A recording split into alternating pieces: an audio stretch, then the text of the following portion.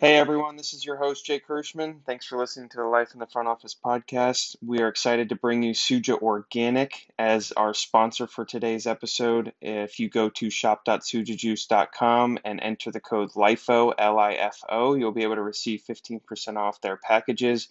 Excited to have Suja on board, and thanks for listening. Enjoy the episode.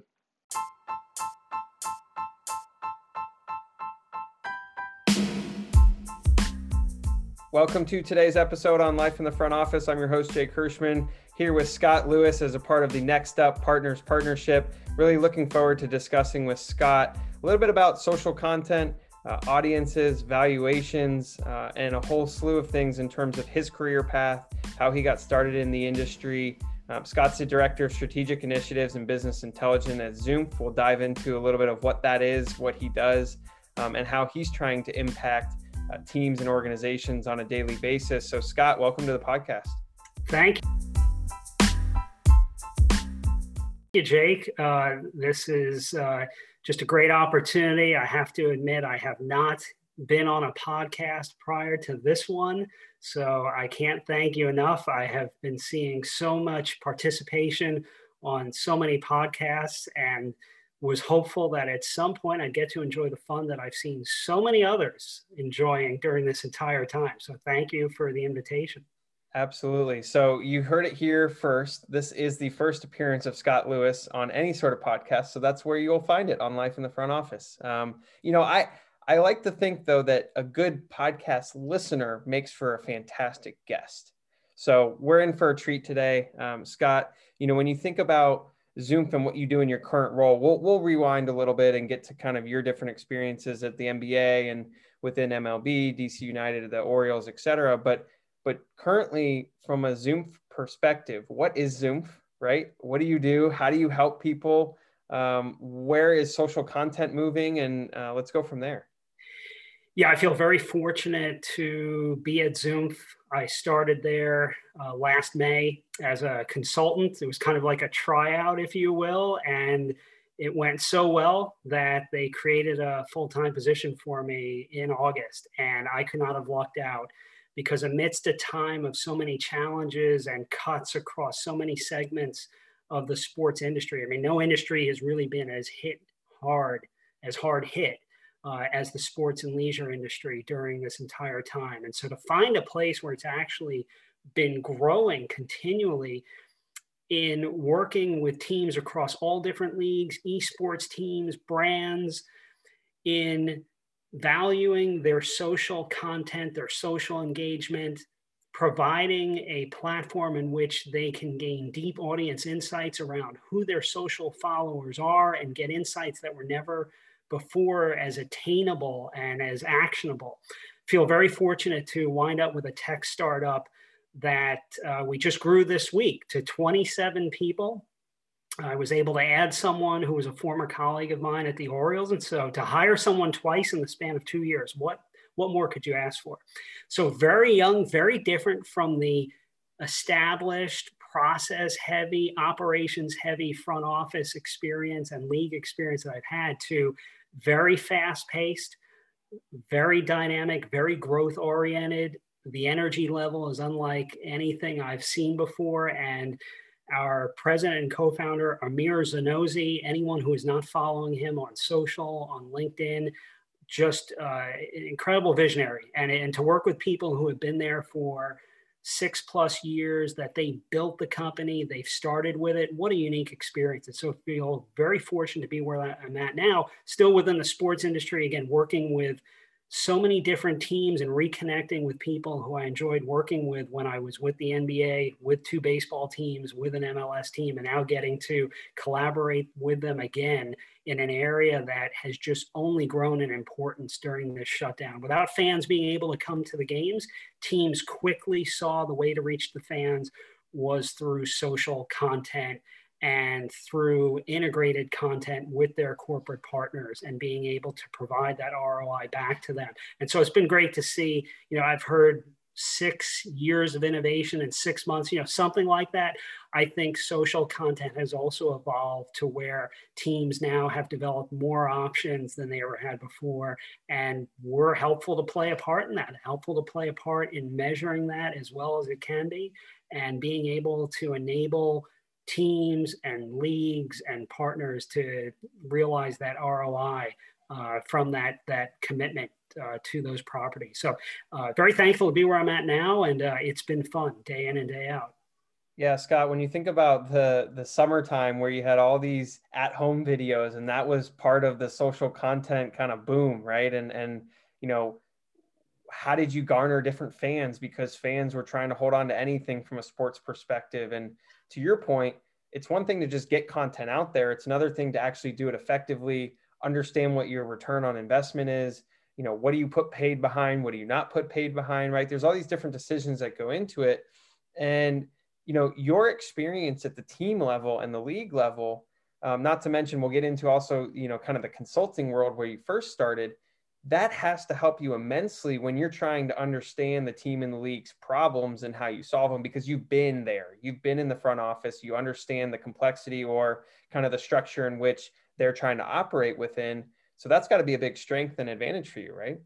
Yeah, and that was one of the reasons why Zoomf saw value in adding me to their operations. Again, very small startup, didn't have any tech startup or SaaS experience prior to this, but having that understanding and that insight, knowing the amount of pressure that team personnel are under, and even more so during this time, and having to still deliver that return and that value back to partners and back to fans at a time when it's even more difficult, because we're used to them coming into the venue and that's where we interact most with them. And that's where partners primarily activated. And now it had to be shifted to digital and social content. So absolutely understanding what they're going through and how can we make their lives easier through what we provide and through our core product. And so I've been very thankful to be able to contribute that level of insights to the organization that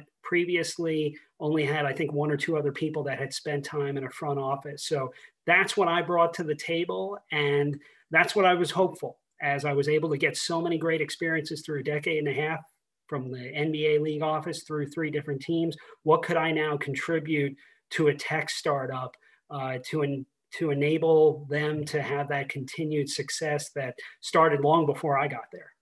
For those colleagues that you have that are at the teams or at the league, what can they learn from what you've learned at a tech startup, being kind of outside of the team front office component? Yeah, I think that in this case, the growth of social content, it's not a make good. I think when this pandemic started, the notion was, well, what can we open up as make good? So for example, Major League Baseball opened up assets on web pages and within its mobile app that teams can now activate their partners more easily than they could before. It's gone well beyond make goods. This is how you generate even more value. So I think that's what I would most communicate to people at teams that would had up until now been thrown into a deal as maybe an add-on. So if you spend X amount, you get in-venue signage and we'll give you 3 email blasts. We'll give you 5 Facebook posts. Well, now I think the more forward-thinking teams are developing rate cards specifically tied to social assets that up until now had only been to physical assets. So that's what I would most communicate, is that all that time you've put in to now having to work more closely with your colleagues in digital and marketing to deliver new assets, keep doing that. There is now more value than there ever has been in social assets, and that can become a core part of the packages that you now position out to your current partners. And as you prospect, that this was not a make good, this is now a key core part of what you can deliver back to partners. Well, and the notion that the inventory is endless, right? Or there's, infinite amount of social posts, it's like, not really, right? There's only so many fans and so many eyeballs and so many, posts that you can make without cluttering your channels and all of that sort of stuff, to where it's a similar asset to signage, right? There's only so many minutes in a game. There's only so many signs and so on. So how do you treat it in the same fashion and also assign it a different value because it is a different audience most likely as well? Yeah, and how do you be more creative? I think the Miami Dolphins got this started 5 years ago in creating original content around Facebook pregame shows. And then fast forward, the Washington football team creating a YouTube series called Unfiltered with different themes for, I think, almost every day of the week. The Washington football team was a tremendous story on social this year, as well as on the field and what they've done off the field in their front office. But anyone who hasn't seen their YouTube content needs to go out and see it. They don't get enough credit for it. And the way that they have added on to that. So just like you said, they're not adding clutter, they're adding original content. And so when we looked at the amount of content that NFL teams were putting out and how that impacted their engagement rate, so just say impressions divided by engagements, likes, retweets, comments, the Washington football team almost doubled the amount of content they put out this year, and they actually raised their engagement rate by a couple of percentage points. And so it showed that they had not sacrificed engagement for quantity. That wasn't the same story for all teams, but they figured out a way to do it with original content that was rewarding to their social base. So they did a great job. Buffalo Bills did a fantastic job, especially on TikTok. Anyone who hasn't seen their content out there has definitely missed out. And it's enjoyable to be in a space where we get to root for these teams. We get to root for this content and see what else develops and know that we can measure it and we can put a dollar, a brand value on it and enable teams to be able to go back to their COOs, their CFOs, and be able to ask for more content and more resources. I've been there, and that's the understanding. We want to give them the means to be able to ask for more. And I've been there where you think the answer is going to be no. And if you've got the right data, you've got a good shot at getting an expansion. Yeah, let's go to that data point because it's interesting where, each platform, you mentioned TikTok, you mentioned YouTube, Instagram, they're all different platforms. And I don't need to state the obvious, right? But the audiences are different in each and every platform, right? Who follows on YouTube as your fan of DC United or the Baltimore Orioles is going to be different than the person on TikTok and different than the person on Instagram. So how do you use data to better understand the audiences, the consumers, and ultimately which brands might ultimately end up fitting, which platform best? Because you can't just put the same content across all the channels. Yeah, I am going to quote Amir Zanozzi, again, our president and co-founder, and not just because he's my boss, but he made this statement on a Sports Pro webinar event back in the fall, and it was called Niches Get Riches, or Niches Get Riches, I should say, to the point where they even sent him a T-shirt with that quote on it. And that is really the key thing to keep in mind. Niches get riches, not to use the same content across every platform. And I have seen teams that do that. They take the same post and the same text and they replicate it from Facebook to Twitter to Instagram. No, just like you said, knowing what types of content are generating the most engagement within each platform, and then being able to harness that to have specific content strategies to each platform. And some teams have been doing that for a while. I can remember when I worked at the Washington Nationals, the person who oversaw our content strategy had a different strategy for each platform. And so it's not new, but not everyone follows it. And thanks to what we do, we now have the data to be able to provide back to support those strategies. Because what it ultimately needs is the amount of ample resources to employ that type of strategy. I think teams that are posting the same content across different social channels probably are some of the shortest in terms of resources and bandwidth. Yeah, and it definitely goes back to that resource perspective, right? Where you said, hey, can we ask for more? Because you can then expand upon value. But one interesting point is that from a fan perspective and a consumer perspective, going on social, right, is just one way to interact as a fan with a team. And you might have the data behind who's engaging with what post, But is there a space in which predictive analytics are going to come into action where you might understand, okay, this is the type of fan that's going to come to our content if we put this type of content out there? Are we getting to that space yet? I'm so glad you asked that. It almost seems like we had pre-selected that as a question.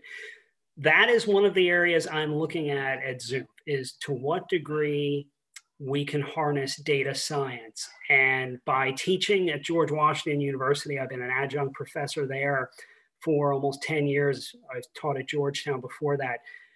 Now starting to put in play the process of working with students and another professor there to see to what degree you can take our social data. We have as much of it as we could want, and then some. And to what degree is it predictive? I was talking to a student at Wake Forest yesterday who loves our platform so much.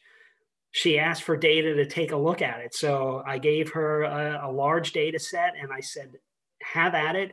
I can't tell you what the dependent variable is. I can't tell you what the story is, but here you have an opportunity. She's a math and stats major, and I thought if anyone could have fun with it, it would be her. And so, yeah, as you asked, that is the next step. And I don't know that it can be done, but we are going to take as deep a dive into that area to see what the possibilities are. And if it is not as credible as we would like it to be, we will be able to tell our partners and our future partners why. But that is the next step. So I'm glad you asked that, because absolutely, that is what we're looking into. And teams have started to ask that type of question.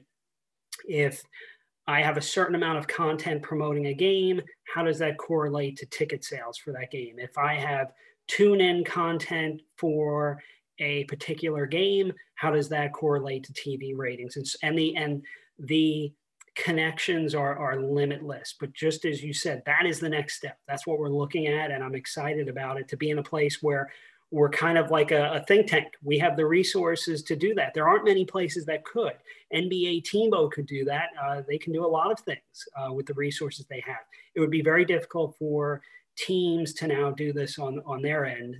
There certainly are teams with large enough strategy and analytics practices that could take a stab.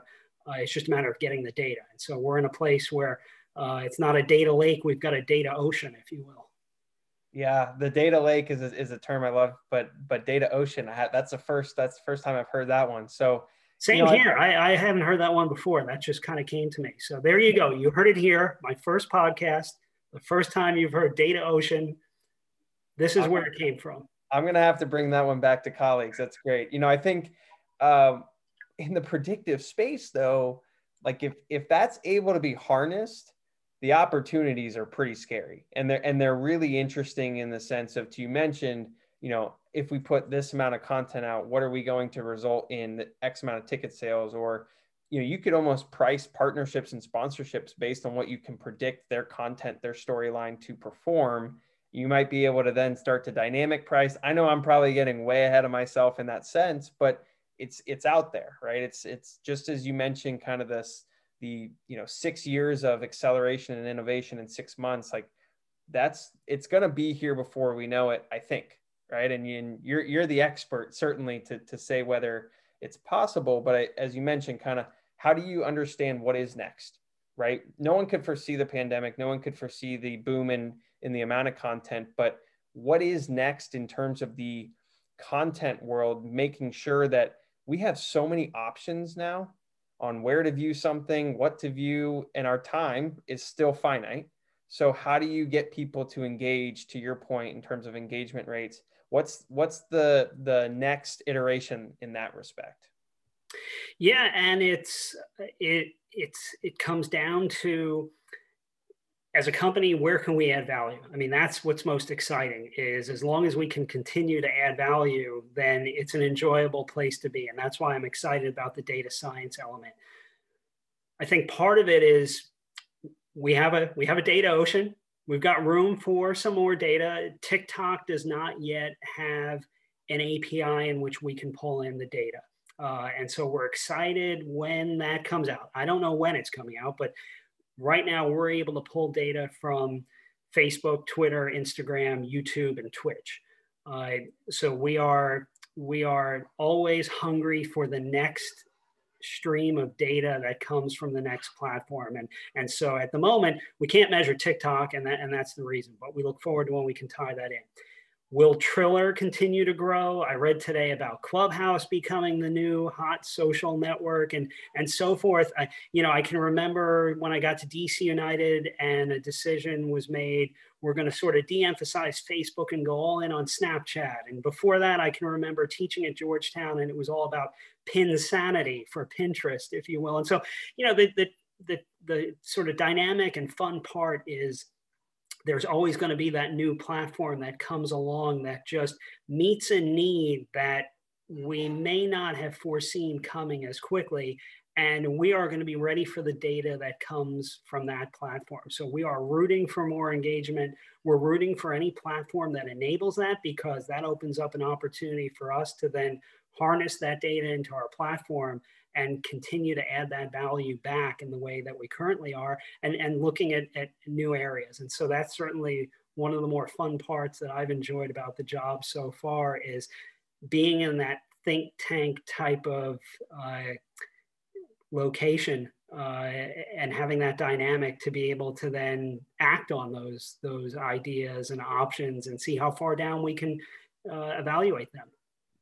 Prior to that, you were at the Orioles, kind of overseeing their strategy and analytics. And you mentioned those departments are usually thinner, but they're starting to become more robust in different areas of the business, different variety of sports. What's the ultimate responsibility of a strategy analytics department? Because it's vague in the sense of you can do so many different things, but then what's most valuable to the organization probably differs, I would have to imagine. Yeah, and it depends on the organization, and it ultimately is driven from leadership in those organizations. And I worked for 3 very different teams. The crux of it is getting as much of the organization to be as data-driven as possible. And that's what NBA Teambo started. And I was very fortunate to work at Teambo starting in 2005 through 2008. And just being around so many incredible people, I've lost track. I wish I could have just walked around the office one day and filmed everyone, but that was the crux. At Teambo, we were trying to get teams to bring on a person so that they could be more data-driven. It started with Matt Griffin at the Boston Celtics. Anyone who works in strategy analytics should send Matt Griffin a note and just say, thank you. Thank you for starting this. Josh Brickman at the Bruins and was another early person, and Joe Dupriest, who was at Monumental, those were probably the 3 founding fathers, if you will. And so that's the crux, is getting the organization to be data-driven. Does that mean focusing on ticket sales? Does that mean focusing on partnerships? Does that mean focusing on concessions? Depends on the organization and where they believe the emphasis is. For the majority of teams, it does follow the revenue. It does start with ticket sales. Partnerships kind of sat second or third. You'd be surprised by the amount of focus on concessions and giveaways within baseball when sponsorships drive so much more revenue. And so that's why the pandemic has been interesting, because it finally brought partner insight folks and teams much further up the chain, the value chain, in terms of the org setup. So to get back to your question, that's the crux of it. The ultimate goal is get as much of the organization to be as data-driven. You're right. It can mean a lot of things. When I used to go to league meetings, whether it was the MLB CRM conference, an analytics conference, you could look at the roster of the attendees and no 2 people had the same title. And it was kind of funny to look at it that way. But the degree to which that department crosses over to within the organization, it really just depends on the team and the leadership. The Nationals have a great leader in Mike Carney, and they're involved in every decision that organization makes. And then there are others where they're a little bit more focused on ticket sales and ticket ops. Sure. And that data-driven mindset, right, it's more of a mindset and approach more than anything else. Not every decision is going to be made through data, but data might affect the decision in some form or fashion. There's still that feel component, right? There's still that gut instinct component and kind of human interaction, but it certainly can help guide you in a direction in making some of those decisions. And one interesting thing that I noticed about your career path is you started in the consulting world, right? Deloitte and PwC. You don't necessarily see too many people in the sports industry that started in consulting, at one of the big four. So what was your path into getting into the NBA Teambo office? Because, you mentioned you had a tremendous experience there, but what was kind of the transition like from one to another? Yeah, and I think back then, so this is going back 2002 to 2005, spent 3.5 years with Deloitte in New York, where they had a lot of sports and media clients, and thought, if I can't get into sports right away out of Duke Business School, maybe I can get to a place that interacts with a lot of sports clients. Although getting to the NBA was thanks to a classmate of mine at Duke Business School. His name's Sean O'Neill, and his brother Scott O'Neill is pretty well known in the industry. He's the CEO of Harris Blitzer Sports and Entertainment, and at the time he was running Teambo, and I had no idea when Sean offered to connect me with his brother. I had no idea who Scott O'Neill was, and then I quickly got to know and was very appreciative of the opportunity to work with him for 3 years at the NBA. At that time, you're right, it was kind of rare. I think the majority of people going into the sports industry, the entry level point was within ticket sales or selling sponsorships. NBA Teambo, truly unique in that it was bringing in not just people who had worked for teams, but people completely outside of it who had a different mindset. And so as a consultant, I think that's what they valued. It was a role that was focused on analytics within ticket sales, looking at ticket pricing strategy, and taking a look that a person who had worked in ticket sales might not necessarily have. And they had people who had ticket sales experience. So I learned a tremendous amount from them and was very appreciative of that. And so that's how I made that transition. I wanted to get into sports. Didn't know much about Teambo at the time. They were kind of young. I'd only been around for a few years, but really lucked out. I don't know where I would be if I hadn't gotten that opportunity. And that's what made it possible to then go out to the teams that I worked with. Being at Teambo was almost like getting a second MBA degree just in team sports. And so very fortunate to have started there. I think the more expected path would have been to have worked at teams before going to a league entity known as Teambo, but that's the way it played out. No, it's certainly interesting. And look, everyone's got a different story. Everyone has a different path. But I think to your point, kind of the different perspectives and the different approaches that you were able to take from, outside of sports and into sports, certainly, I'm sure helps from a growth perspective. One thing you mentioned earlier was being an adjunct professor, and it's certainly an opportunity as we all get older to learn from the ones that are younger. And the ones that are coming into the business to understand, like, how do they see things? How do they understand what is going on in the industry? And what's maybe one thing that as an adjunct professor, you understand better or differently because of, something that you were able to learn from your students as opposed to your students learning from you? It's incredible how much you learn by teaching a course. I recommend it to anyone. I think it's been great to see the amount of people who are now adjunct professors as universities have been challenged to meet the needs of students and have expanded. So it's been great to see that, but it's amazing how much you do learn by teaching a course as opposed to taking a course. I think what I have appreciated the most is just how decision sciences have evolved. And so when I started within the NBA, if you were advanced in Excel, then you were seen as being a data whiz. And now it's amazing to see the way that programming skills such as R and Python have become much more common within education programs like George Washington, and data visualization. So whether it's Tableau, Power Builder, to see the way that it is just evolving so fast. That's what I've been most appreciative. So I don't know, to get back to your question, I don't know if maybe it's something I've learned, but certainly something I've been most appreciative of is having an opportunity to see how fast the educational experience is evolving in terms of how the curriculum is evolving, and knowing that these types of students and skills are there, and for the ones that want to go into sports or into social intelligence, being able to quickly connect with them. I think that's one of the main reasons why I teach. One is that the course I teach does provide value back to the students, and that they enjoy it. I kind of take it 1 year at a time, like Vin Scully did towards the end of his career.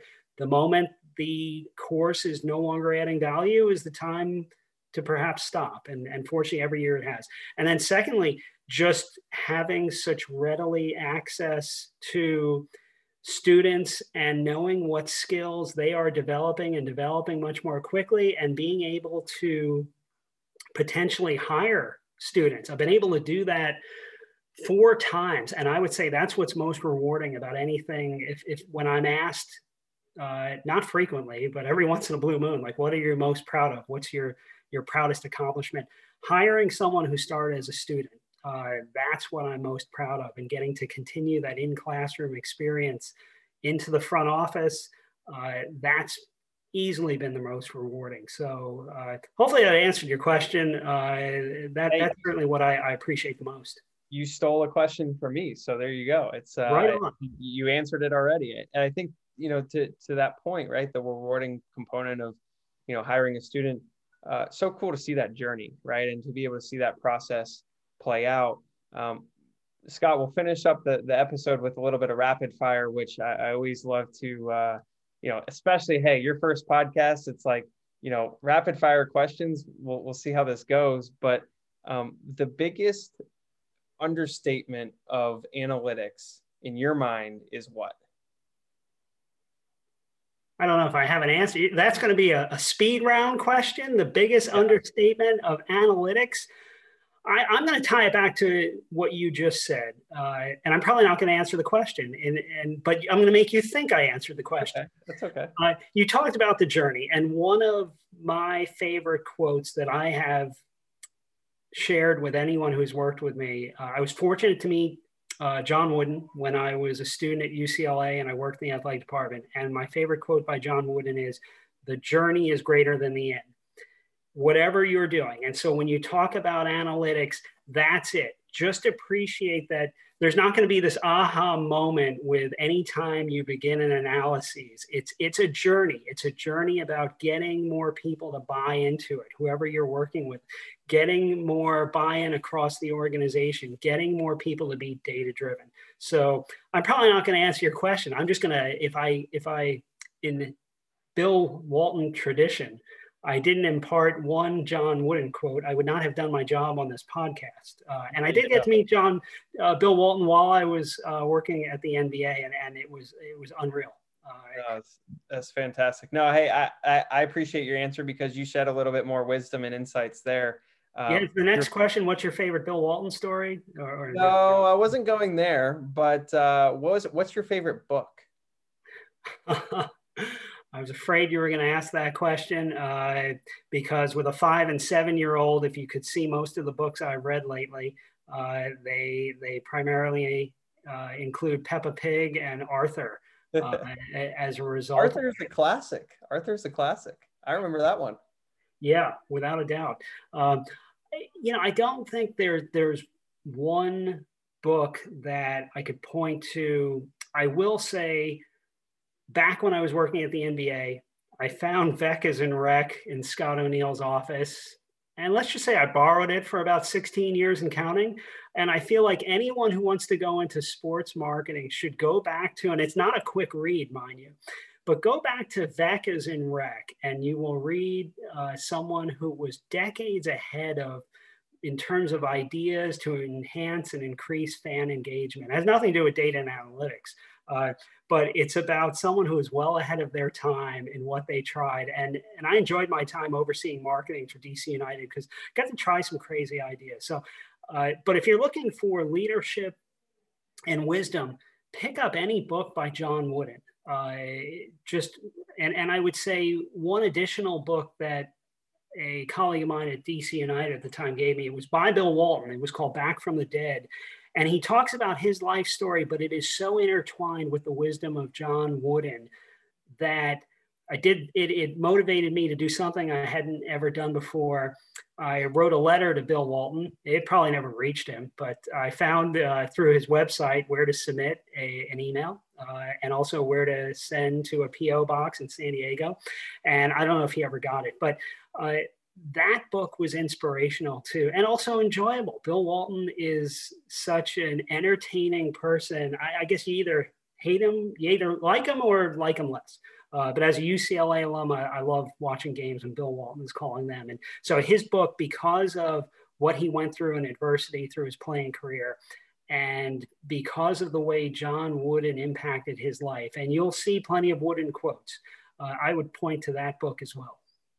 You know, I was waiting for that Wooden plug-in on the book side because, you know, full disclosure, you are a Bruin alum, right? And so my next question is, Pauley Pavilion or the Rose Bowl? I would have to say Pauley Pavilion because I was lucky enough to be there when UCLA won a national championship. The history of Pauley Pavilion, so many titles, so many different sports, the '84 Olympiad. So Pauley also being on campus, I spent so much time working at all different athletics, women's gymnastics, women's basketball, volleyball.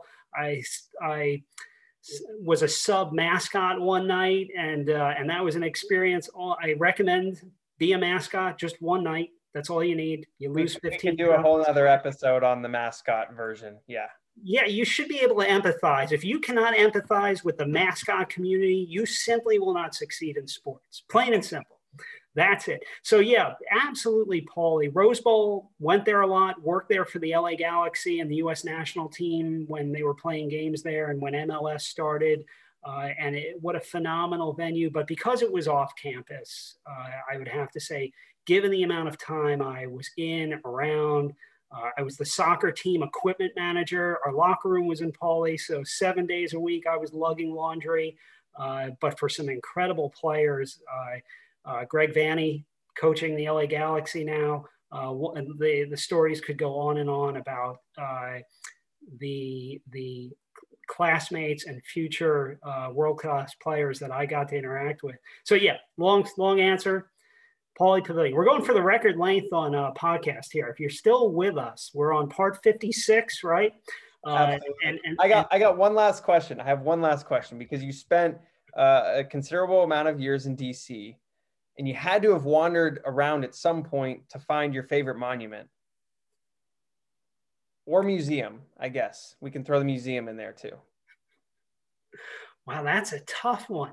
Favorite museum or monument? I would have to say everyone probably picks the Lincoln. So I will go just to the side of that. The Jefferson Memorial, because of the tidal basin, because of the cherry trees and the cherry blossom festival, which if you have not experienced it, you go, how could that, I don't understand. What is the appeal of that? Oh, you have to come to DC in late March, early April, and it's simply breathtaking. So I would have to say the Jefferson Memorial. I'll probably kick myself after this, but if I had to pick one monument to see, I would say if you want to see a real hidden gem, so there is a great Twitter account called The Ghosts of DC.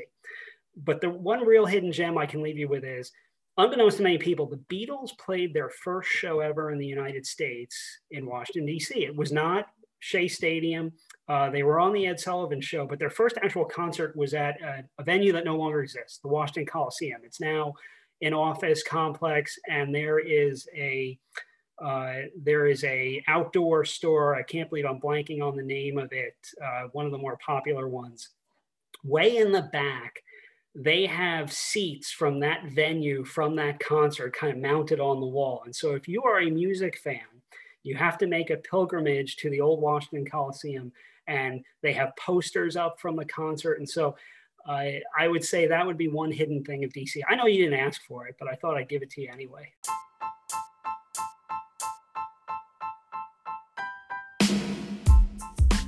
Hey, you added on to the rapid fire on your own, so that's completely okay. Scott, I would say, no pun intended, you've hit this out of the park for sure. Really enjoyed having you on, and for your first podcast experience, but also as part of the Next Up Partners partnership series, and really appreciate all the insights you've shared. Certainly welcome on again anytime in the near future. I think we might have to do episode 2 on the mascot stories. So stay tuned for that one. Well, thank you, Jake. This was a thrill. And just remember, someone else is going to take credit for Data Ocean. You're going to hear it. Someone else is going to say they came up with it. And you can claim that it came up for the first time on your podcast. And I'll be there with you. Perfect. Well, Scott, really appreciate it. Thanks again. Absolutely. Thank you, Jake. Thanks again for listening to the Life in the Front Office podcast. Remember, today's episode was brought to you by Suja Organic. If you go to shop.sujajuice.com and enter the code LIFO, LIFO, you'll be able to receive 15% off of their packages. Excited to have Suja on board for the month of April. And again, thanks for listening, and stay tuned for next episode.